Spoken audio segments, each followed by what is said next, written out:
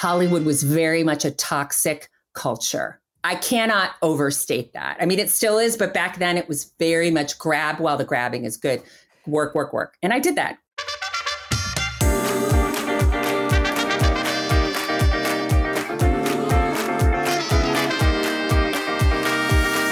I believe that your personal life and your professional life are inherently linked. And when you do the work on both sides, you can become the most successful version of yourself. This is a place where wisdom meets leadership, where success meets spirituality. Welcome to Do the Work with Denise Love Hewitt.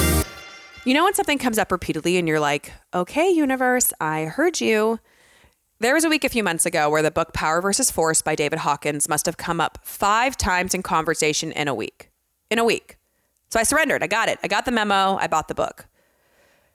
And I understand after I got the book why I was supposed to get the book. Because I spent my 20s trying to make things happen, to will things into existence, to force the universe's hand. And to be honest, it didn't work for me.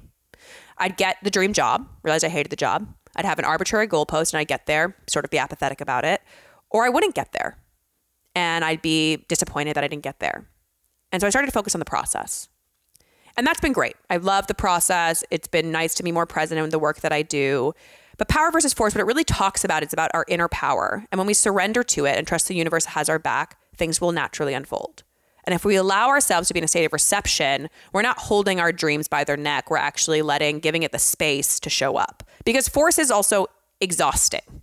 Having spent the better part of a decade doing that and making big career tentpole goals, like things that look great on a resume, they left me burnt out. They left me, more moody, like not the best version of myself. And when I say power versus force, what I need to clarify is that it doesn't mean that we're not doing anything. It doesn't mean that we're not following up on that email. It doesn't mean that we're not still taking steps, but it means we're not chasing. And energetically and spiritually, that's a different thing. And so I think that's what we need to realize is when we're trying to act like the universe doesn't have a hand in our lives, that is force. The reality is we are only in control of so much. And for me, every time I've tried to exert force, the universe has redirected me anyways. And so if I just allow it to do what it's going to do and co-create with the universe, I have found that I am happier. I've been trying it out. Things are working better. I feel better. And listening to the universe is a tool we can all employ to make our lives better. And so I ask you, as you look at the work that you do, are you exerting force or are you sitting in your inner power? So today we have the lovely Jessica Bendinger. Jess and I met early on in my startup journey, and she was like a quick dip in frozen water. That's the best way to explain it. It was like a bit of a shock to my nervous system, largely because Jess is hyper intelligent and she really challenged me on what I was building in a really productive way. And so it was really productive, also a little scary because I felt a little inadequate compared to her genius. And I was a little intimidated because if you don't know, Jess wrote one of my favorite movies of all time. She wrote Bring It On. And when I met her, it's probably the most embarrassing moment maybe of my life. I devolved into the Clover's dance because I knew all of it and still do. And luckily she didn't think it was embarrassing. I later was like, wow, Denise, get it together. But as I've gotten to know Jess, she's become one of my greatest teachers and friends. She's super supportive, thoughtful, and very curious, always reading, exploring, learning. She has so many fun tools she's introduced me to, and she's wildly creative beyond being a very, very accomplished screenwriter and director. She's also behind the hit podcast Mob Queens, which if you haven't checked out, you certainly should. And I'm so excited to have you here. Oh my gosh, Denise, I love you so much. It's so great to see you. I know. It's going to be so fun. It is so fun. And I've loved the show, and I'm so excited to be on it and talking to you and having one of our magical combos for everyone to listen to, hopefully. Yeah. And so Jess and I have some things that we've sort of, been able to sort of relate on. And one of those things is, I call it the cost of being too future. Sometimes we are doing work at a time when the market's not quite ready, or we're a little ahead of the macro, like as the trends are hitting a tipping point. And so I feel like I want to hear a couple things. One being like being a woman in Hollywood at the time that you were coming up and creating the work that you were creating was like, if it's hard today, which we know it is most definitely was harder 20 years ago at a time where there were very few women directors and very few women like working their way through the system. So I want to talk about that those challenges, and then on top of that, creating work that in a lot of ways was very ahead of its time. Bring It On to Me is a movie that is about cultural appropriation, really prior, I think, before we had the language to even call it cultural appropriation.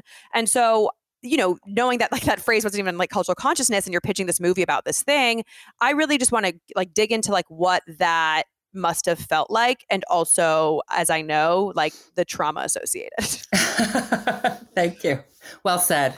Well, first of all, the early tax, I just want to talk about the early tax, or the ahead of the curve tax, is a real test in your own North Star when you're first venturing out into the world as a person, as a creative person with an opinion. And I had a great deal of certainty about the idea. So I knew cheerleading and hip hop were both things that I loved. And I was confident for a lot of reasons involving 10,000 hours in my background and my exposure and confidence to kind of believing in your own creativity through my mother, who's a jazz trombone player, if you can believe it, a professional musician. So talk about gig economy back in the days of the 70s, when that wasn't even a term we used. And my father, who was in advertising, a slogan, kind of a senior creative director at all the agencies on Michigan Avenue. And I saw him carving a path for himself, albeit in advertising. So I kind of like to say I have bullshit in my blood a little bit. My dad was pitching slogans for brands, he was in the epicenter of capitalism, really, but making his own little creative spot for that. And my mom was gigging, playing her horn, going on the road, scraping together a living, then as a single mother, because they split up when I was very young. So I was thrown into the feral, like all Gen Xers, we were thrown out of the house at age 5 and asked to fend for ourselves. So that built a lot of confidence around having to defend, let's call it defender thesis, right? Very early on. Pitching this idea, I knew from watching my dad pitch that even if you didn't get a yes, if somebody was kicking it up to their boss, you were in play. And so really, by the grace of that exposure as a kid, I knew that no wasn't that there was a maybe no. And I just had confidence in my exposure to culture, having gone to college in New York and covered hip hop at Spin Magazine at a young age and worked at MTV at a young age. And just knowing kind of what was cool, I just had a belief that it was cool. So, but then you come here and you're pitching it and somebody says, well, girls don't go to movies. And you're like, that is preposterous. And so your certainty gets forged. You become very oppositional very quickly, which people don't like, by the way, P.S. People don't like a strong woman with opinions, especially in Hollywood. So I would go into these meetings and I just tried to be charming and funny about what were the absurd things I was hearing about the market. And little did I know then, which I now know fully, I knew way more about the market than they did because I was the market. And because of my father and because of my mother and because of looking at audiences, not just from the focus group perspective of my dad being in advertising, but also the audience perspective of my mother performing. We can also argue that Hollywood still knows very little about audiences, for the record. Yes, that is fair. 100%. But I didn't know that then. Now I know that. Back then I didn't know that. So I just thought I'm just pushing through. I just have to push through with kind of confidence and brio. And so I don't know, man. It was absurd. Some of the comments I heard, it was just absurd. And that kept me going. But then there was enough affirmation. So I'd go, I remember Eric Hughes, who's now a very wildly successful interior designer. He was an executive at Turner. And I pitched to him and he took it to his boss and she took it to her boss. And so you'd go back and you're like, okay, they're not passing. They're wanting to take it to their boss. That's a good sign. So I was able to refine it over and over again over the course of the 28 pitches and the 27 no's. I was refining it. But what do I want to say? Yeah, you're early and you're not saying it's cultural appropriation in cheerleading skirts. There was a bit of conversation I'd been exposed to, quite a bit, because my mother played traditional jazz, which is New Orleans jazz. So I grew up with this awareness of, wait a minute, my mother's white and she's playing this music from New Orleans. And I've been to New Orleans, there was this sense of cultural disconnect and how the things we appreciate in the culture are very frequently from the Black experience, right? Whether it's Elvis, and then in music, they'd make the argument all the way back to Elvis, the Beastie Boys, Vanilla Ice, right? Snow. I just knew in my bones. I just knew in my bones that it was a good idea and that the movie that I wanted to see and needed to see didn't exist. And I thought I didn't know that I could do it, but I certainly was willing to try. And finally, the last time I pitched was with, mercifully, John Shestak, who I'd known from my music video directing career. He had been at Limelight, which had repped me as a director. And we'd talked about taking stuff out. And so he was suddenly at Beacon. And so I knew him and he knew me from the music video world. So I think he gave me a bit more cred than other people in Hollywood. Like he knew me from a past life. And I think that helped as well. And then Caitlin Scanlon certainly was a huge champion of the movie at Beacon. It's like, it was just she was a New Yorker and she got hip hop. It was like the right things lined up at the last time I pitched it. And I didn't care at that point. But that's it. The moment we're detached from outcome is the moment things happen, right? So you're like, it is what it is. And then, of course, that's when things start to move. But okay, so then they buy the pitch. They say, okay, we like the pitch. We're going to do this thing. And then there's a lot of process from buying a pitch to releasing a movie and the challenges associated when you're creating a creative thing and then it gets noted to death by, the studio and that there's that process. What were the challenges for you within that part of it? Well, the good news was Beacon had an unusual deal with Universal. So we were largely left alone. And, sorry, I'm straining my brain to think back. Caitlin was cool. She kind of got my vibe and John got my vibe. I think they trusted me a little bit. And when I was wrong, I certainly pushed back. Look, I had no chops when it came to navigating notes back then. This was my first project. So I was awful. I was like, you're wrong. You're wrong. Like I was so broke every rule. I annoyed them. We annoyed each other. It was very much like trial by fire. And I got burned. Everybody got burned. Like it was not, I would not describe myself as easygoing back then. I would describe myself as passionately convicted. It was scripture. It was dogma. I knew what was cool. They didn't. Mm-hmm. Fuck off. Right. So you get a little bit of a reputation when you're that way, but in a way that movie needed that, right? I remember John Shestak, I've called him out on this. He's been a good sport about it, saying, I don't know about the opening cheer. And I was like, John, I was like, no. I said, you have to have that. The audience has to know you're in on the joke. Right. The audience has to know that we have self-awareness about what a cheerleader represents. If you lose that, like the tongue is out of the cheek, like you can't. And so to his credit, he backed off. And Peyton bravely is coming in, he joined the party very late and he's bravely as, a man trying to honor the vision of the movie. And that was awkward at times as well. But like I don't know. It was very miraculous in retrospect. We were left alone. Nobody cared. That's how they left us alone. It was I think it was an $11 million, $12 million movie. And do you think that's largely because they didn't really think it would be what it was? Yes, for sure. I know the studio, I know marketing knew after we did test screenings, marketing knew what they had. The studio hadn't been developed there. So there's this phenomenon in Hollywood. It's we have to come up with a funny term for it. But, when you don't develop something, you have no skin in the game. You just don't. So Eric Hughes, to his credit, had lobbied for it. So then by the time we were at Universal, Eric Hughes had moved from Turner to Universal. And he plays a large part in this story because he, as a gay man from the East Coast with big East Coast cred and a friend of SJP, who I would end up working with as well, Sarah Jessica, he had that. He knew it was good. He got it. And then Tom Hanks championed it at one point, which is why Playtone released the soundtrack of the movie. And Jonathan Demme championed it at one point. So we had champions that were signaling to the studio, oh, this is something. But they left it alone. We weren't super hassled. And so then it comes out. It's a surprise hit to the studio. It becomes the phenomenon and has the cultural significance that we all know today. And despite doing a ton of money in the box office, I know then you, as a writer-director, had some more challenges thrown your way, which is like surprising when you have a hit movie. You think, oh, cool. Like, I have the calling card now, like everything's going to get easier. Well, first of all, I do want to say it did, by the way, it did get significantly easier. So let's not overstate the underdog thing. After that moment, I could, if I wanted to work in the girl genre, that there was me and there were two writers you went to, a team and me. That was kind of it. So I got every movie and I worked on, I think I did 20 green lights in a row of just punch up and girl movies. So I was working, but I was working from 1996 to 2004 when I sold Stick It as a spec.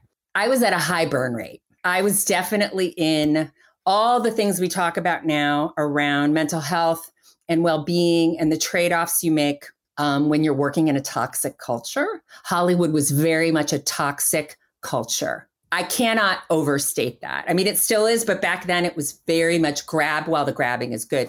Work, work, work. And I did that. Yeah. Feast or famine, right? Like that's like, so when you get the moment in Hollywood, you feel like you have to make the most of it and you don't want to lose all the opportunity, the money, because the Hollywood cycle is one that builds you up to tear you down, right? Like that's sort of how it works. Yes. And so I think that's good to know. But I also want to note that you were put into a very specific bucket as a creative, which is also, for me, one of the problems of Hollywood is that it limits innovation and ideas, because if you make one action movie, you are in the action genre until the end of time. And if you make something else, they can't always translate those two buckets into one. Yes. This is a great point. And I want to point out something I wish somebody had unpacked for me back then that nobody did, that I'm very aware of now.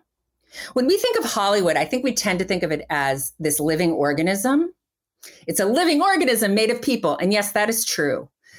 But the pipeline of Hollywood itself is very static. Legacy media is a very static, it's a pipeline.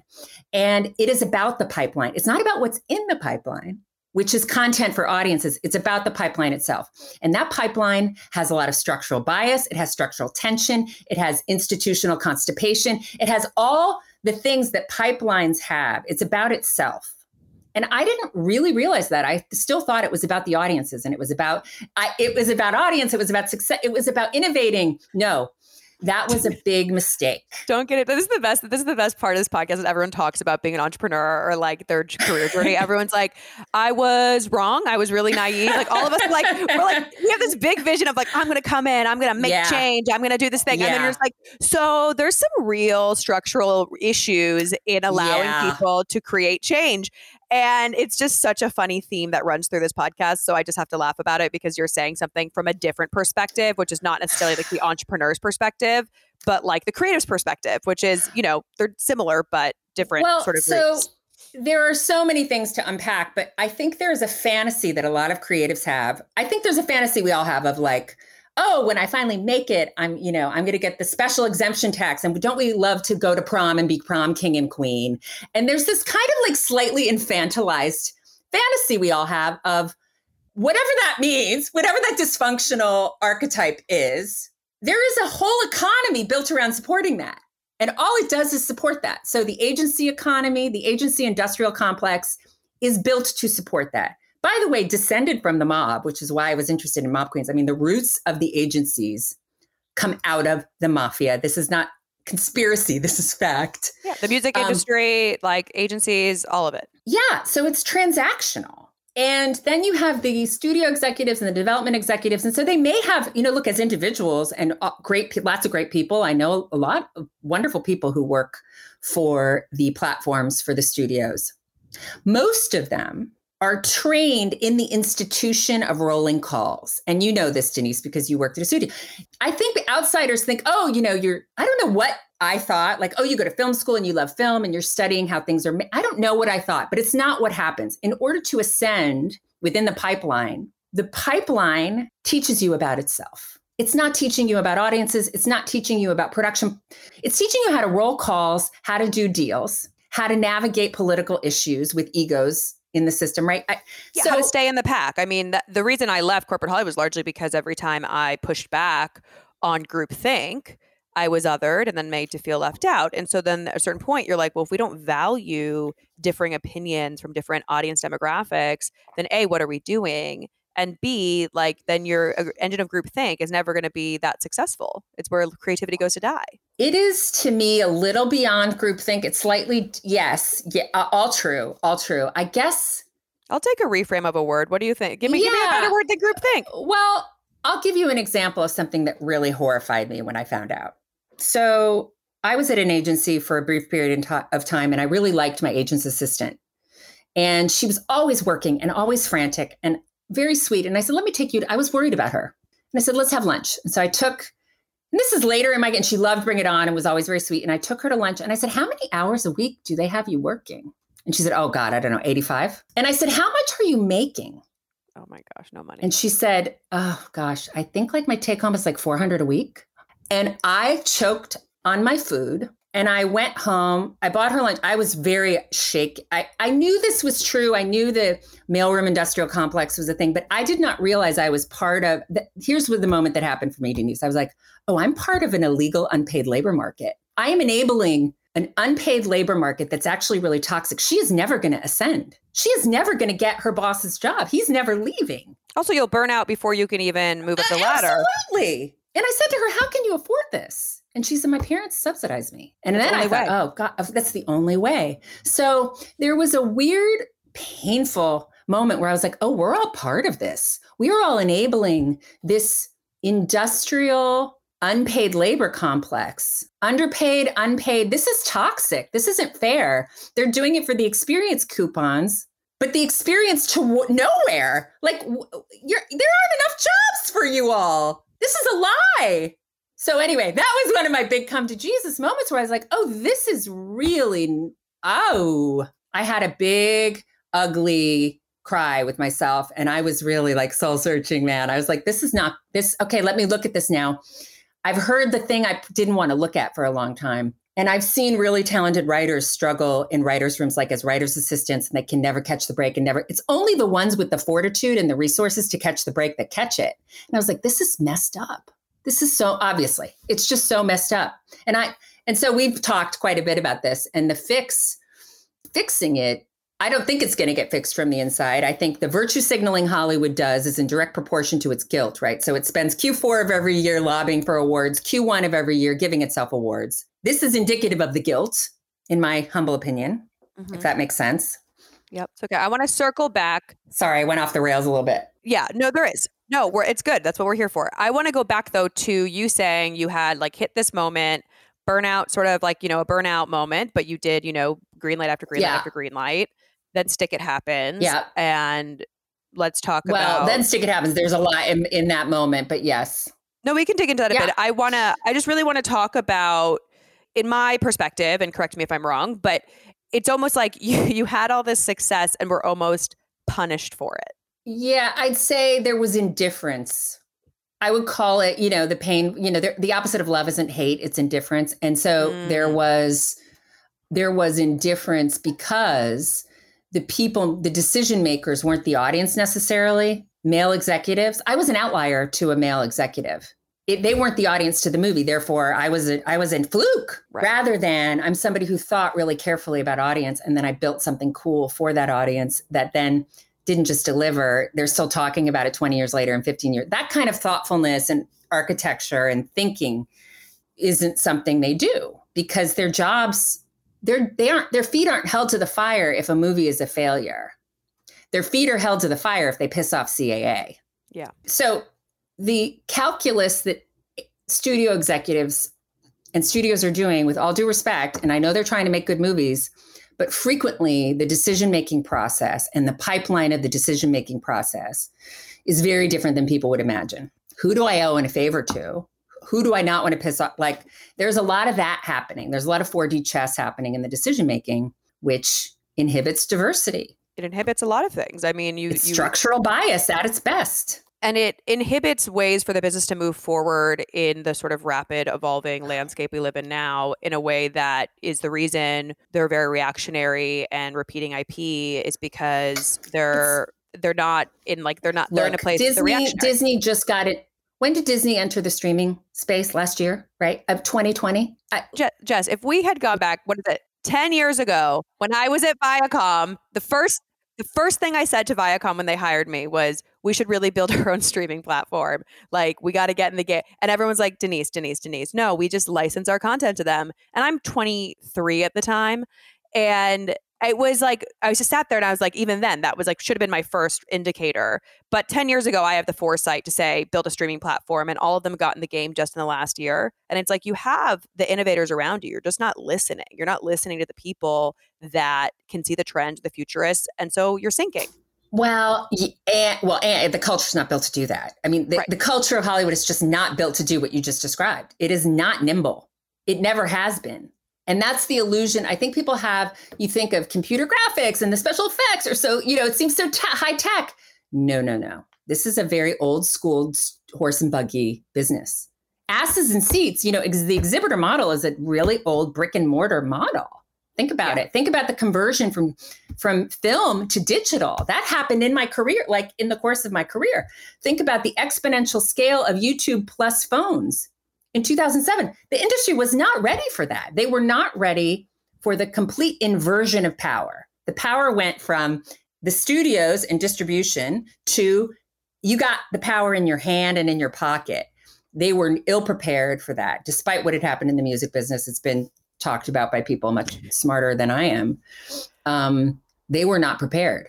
So I was burnt out. I'd worked on a ton of movies and thought, I need to write something to direct. I wrote Stick It on spec. We took it out to buyers. Disney bought it in what's called really, this doesn't happen very often. So what I'm about to say to you is rare. Sold it as a spec. I was attached to direct with a progress to production, which meant they had 6 months to make it. So the pressure is on, which is great. You need that kind of leverage. And we got it and we got to make the movie. I sold it in, I think, October of 2004. It was in theaters April 2006. That's very fast. Managing a $28 million asset at a studio that is under duress and undergoing a coup, a successful coup. So making a movie is hard enough. Then having that going on was very hard. And after Stick It came out and it did really well, it was the number one per screen average and, number one on home video for, weekend. App. Thank you. And we were on number one on iTunes then for 7 straight weeks, which is unheard of now. For the crickets, just crickets, right? But when you look at the pull downs that we had to do on YouTube, it makes sense, right? If you're looking at data then, which nobody was, we had the Bird Box opening, like we had those numbers on YouTube pull downs in very quickly. But nobody was gathering the data. And as I like to say, Hollywood is filled with data refugees. Nobody was looking at data. Nobody saw that coming. Nobody got it. They're scared of it. They're in a taste economy that's built on taste and the culture of the illusion of taste. Numbers are problematic unless you can sell them or sell the person attached to them, right? So nobody was tracking the numbers, much to my chagrin, which led me into this evolution when I met you of being hyper vigilant about data, because I had been coming into an awareness of Hollywood's refusal to mind the store when it came to data. And I was a benefactor of that data. And my career, it was also, I was trying to do the math for them and be helpful. But the truth was Hollywood didn't care about the numbers, really. No, they don't. I mean, it cares about the pipeline. Yeah. And the ego and the placating rather than, people don't like to speak languages they don't understand. And so data back then was a language nobody understood. And I made it my business to try and understand it after that all happened, defensively, admittedly. Yeah. And so then, post Stick It, where did you come to in sort of your relationship to the business? Because obviously there's been a number of factors through your experience that were obviously some great positive things, but also a lot of negative things. And how did you I know there's some trauma associated, and I want to understand sort of where you netted after that. Do you want to speak specifically though? I'm trying to read into what are you trying to go somewhere specifically so I can be more I think just accurate for you? Feeling the business was indifferent, feeling like the business despite having success didn't really mean that much moving forward because they didn't care about numbers and frankly didn't care about female-led films. And so, I just what does that mean for someone that has, you can see this evident, obvious success metrics and then being met with the same challenges when you're pitching other stuff or things like that. Because I know what that's like when you're here's obvious metrics and everyone's we don't really care about those metrics because we've decided our taste and our ego is not going to allow us to entertain that. Yeah, Hollywood didn't change overnight. And certainly, Hollywood makes movies that they have skin in the game on. So, I had all those green lights earlier were based on a formula that my agent and I kind of used successfully, which was where to really,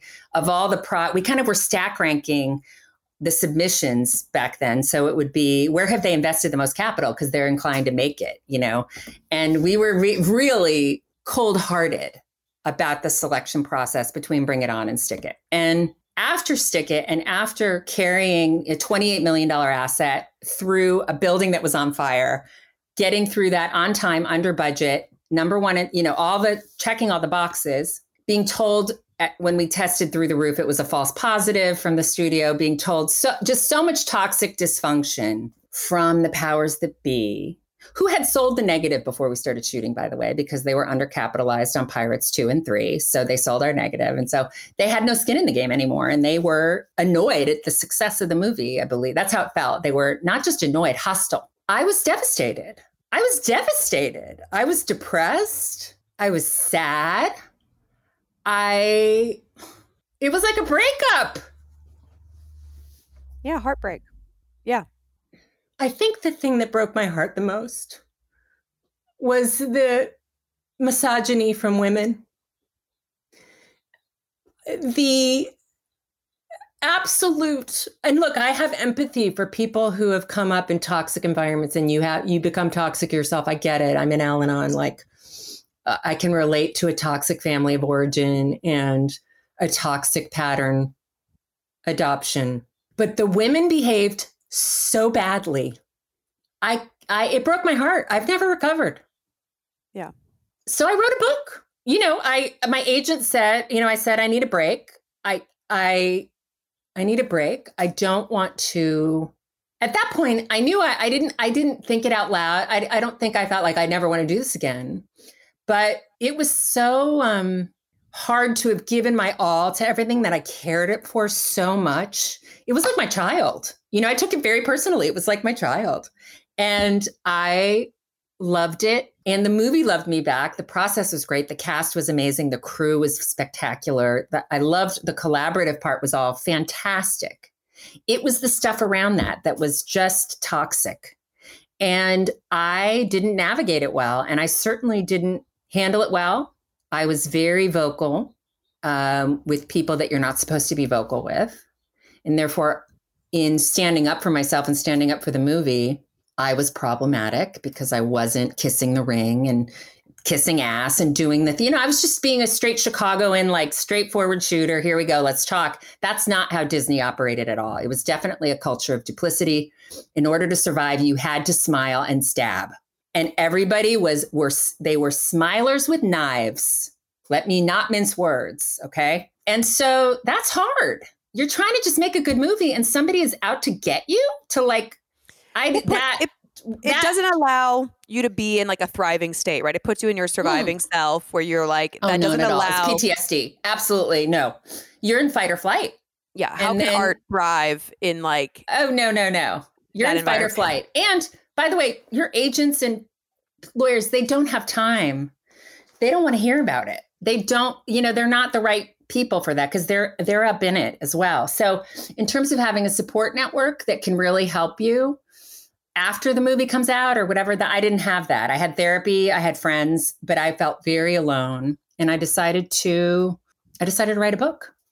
And I also had, by the way, one of the Bring It On was so successful, it had created multiple sequels and became the face of this historic injunction on behalf of the Writers Guild that we successfully prevailed on. But it was just fight. It was just, there was so much fighting going on. And I was I can't handle this. It's like a bad boyfriend. This is a dysfunctional boyfriend who's gaslighting me. That's how Hollywood felt. It hasn't gone to therapy. This relationship has not gone to therapy. It's done no work on itself. It's not self-aware. It doesn't care about me. It was like the ultimate sociopathic narcissist. That's what Hollywood was. And I was dating it. I was married to it at that point, and I needed to get out. Mm-hmm. And so I thought, well, if I can just be the owner of my own creativity and work on that, I can, right? So I wrote the book.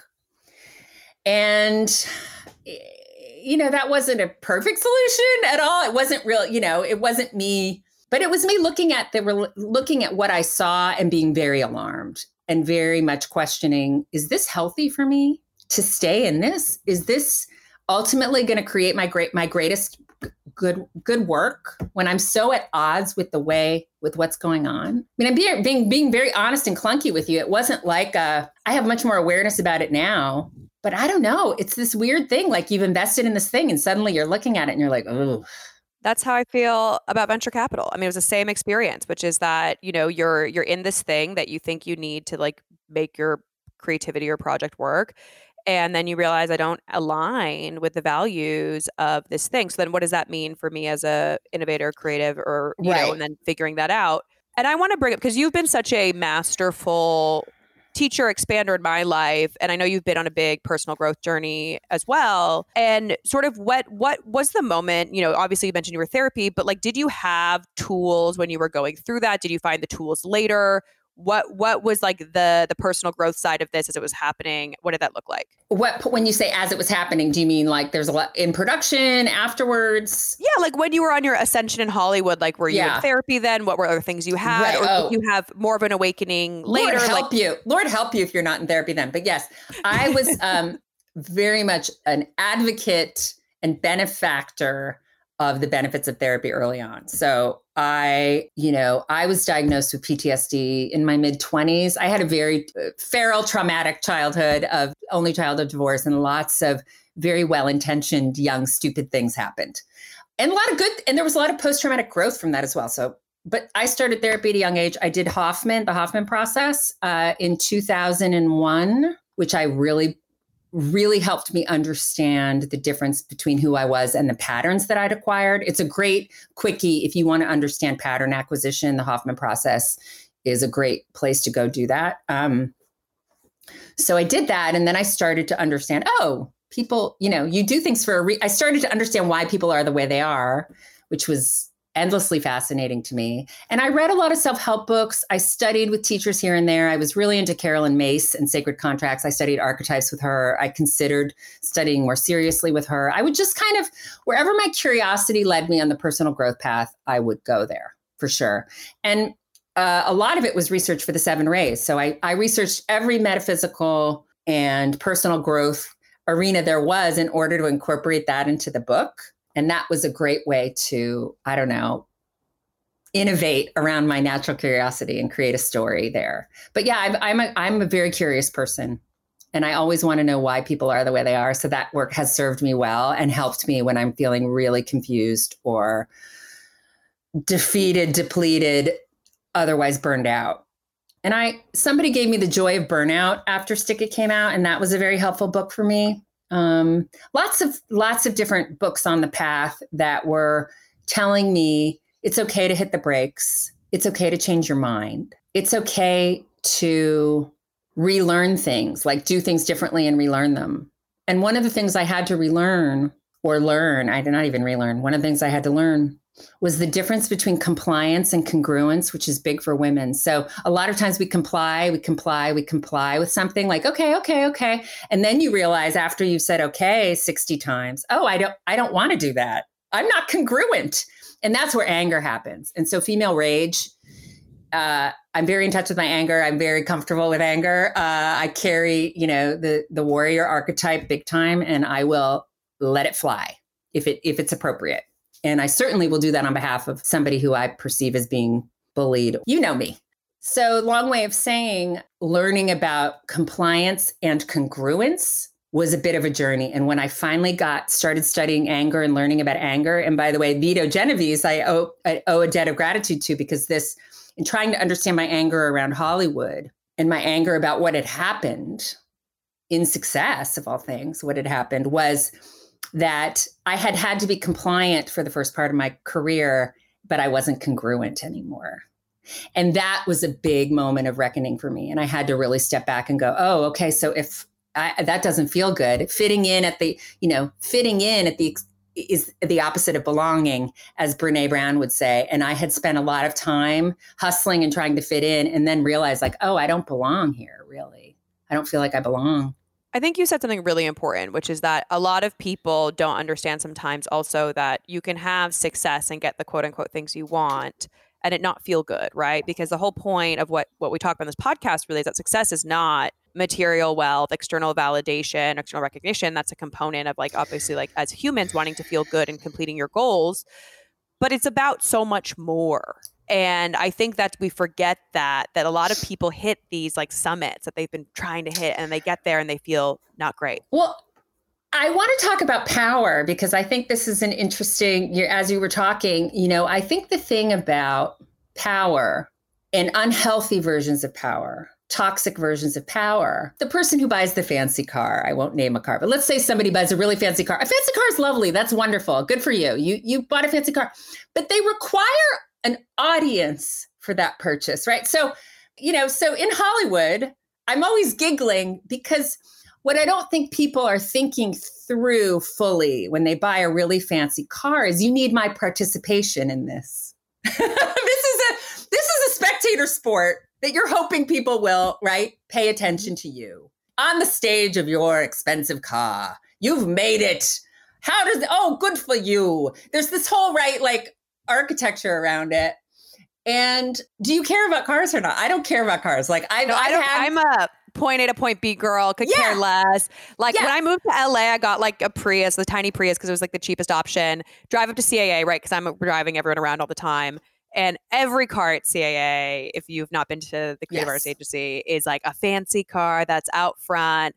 And I was just like, I find it very bizarre because I'm like, I like having a less nice car because also I feel safer. Like I don't want to be a target.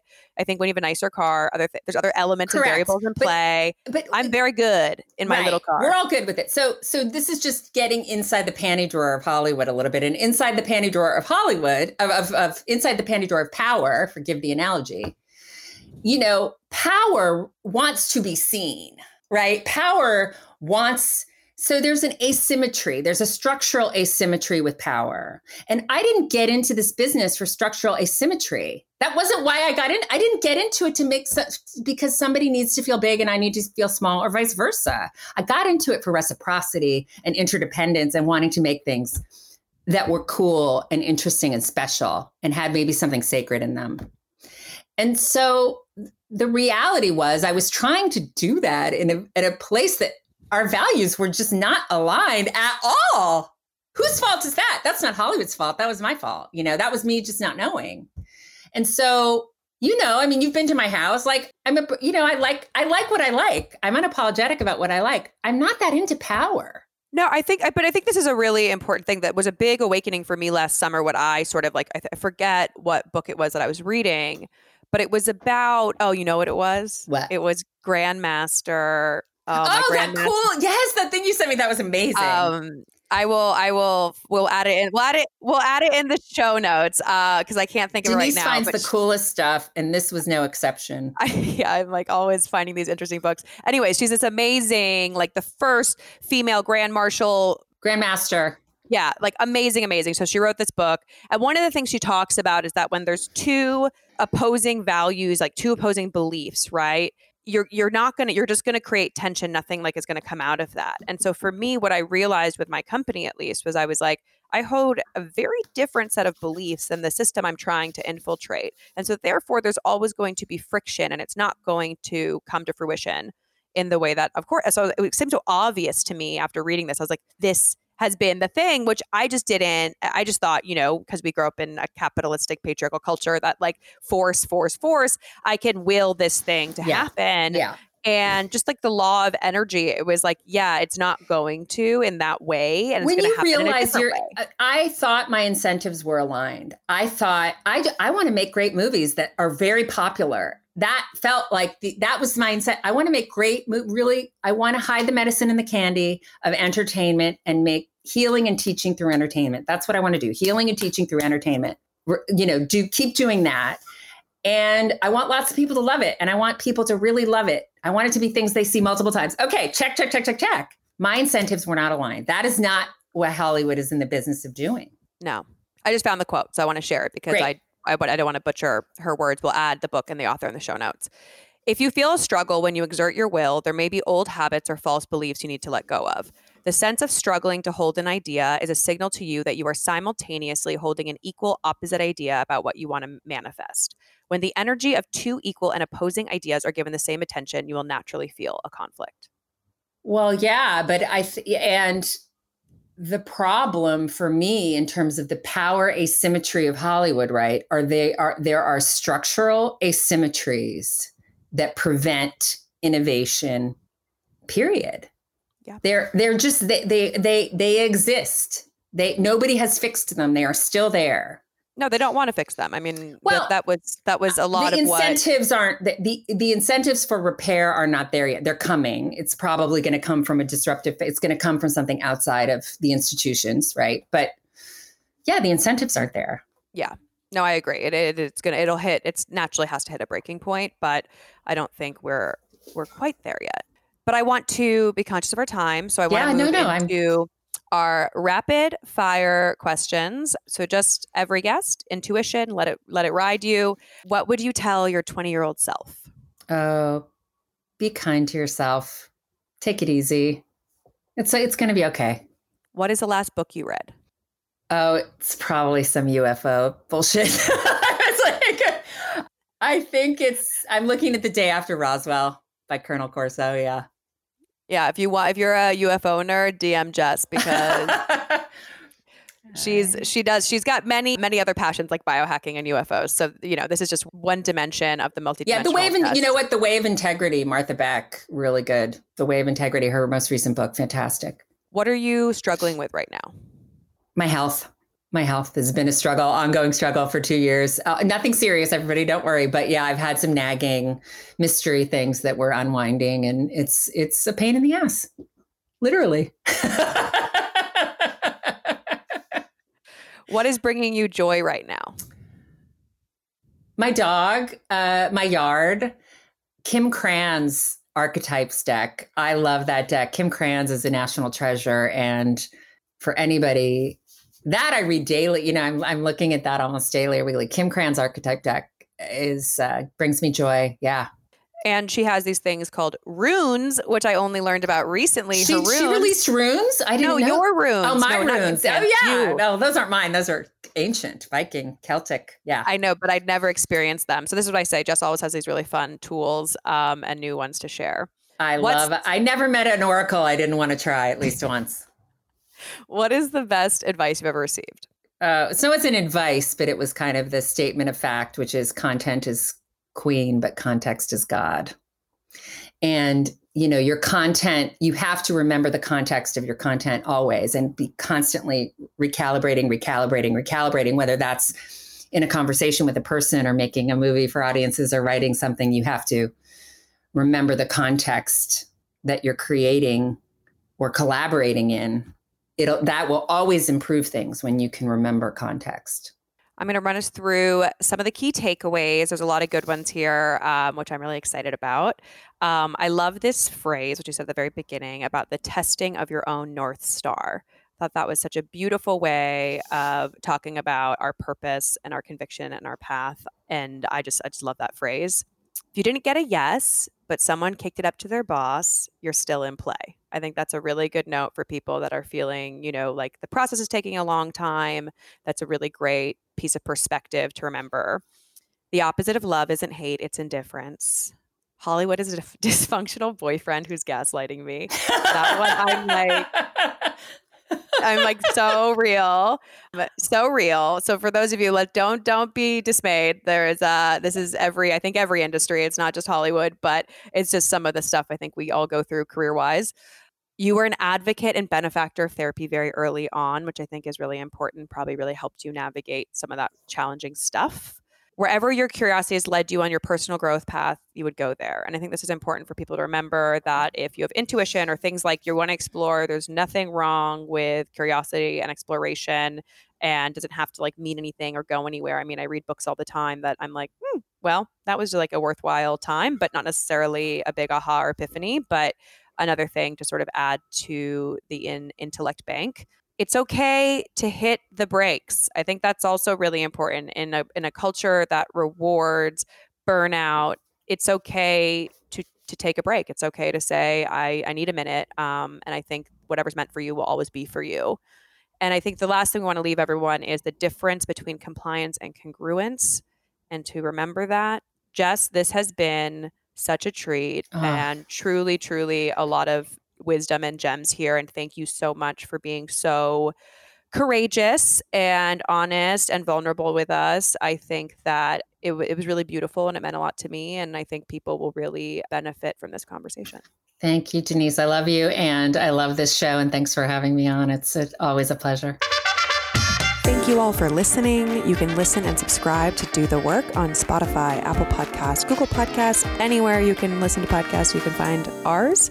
It makes a huge difference if you could review, share, and rate this podcast. I want to give a big thank you to Entertainment Speakers Bureau and Angela, Wine Designs Media, Lenny Skolnick for the musical intro, Lindsay Johnson on the graphics, Olivia Christian on social. I'm so, so grateful. I hope you find or continue living in your purpose.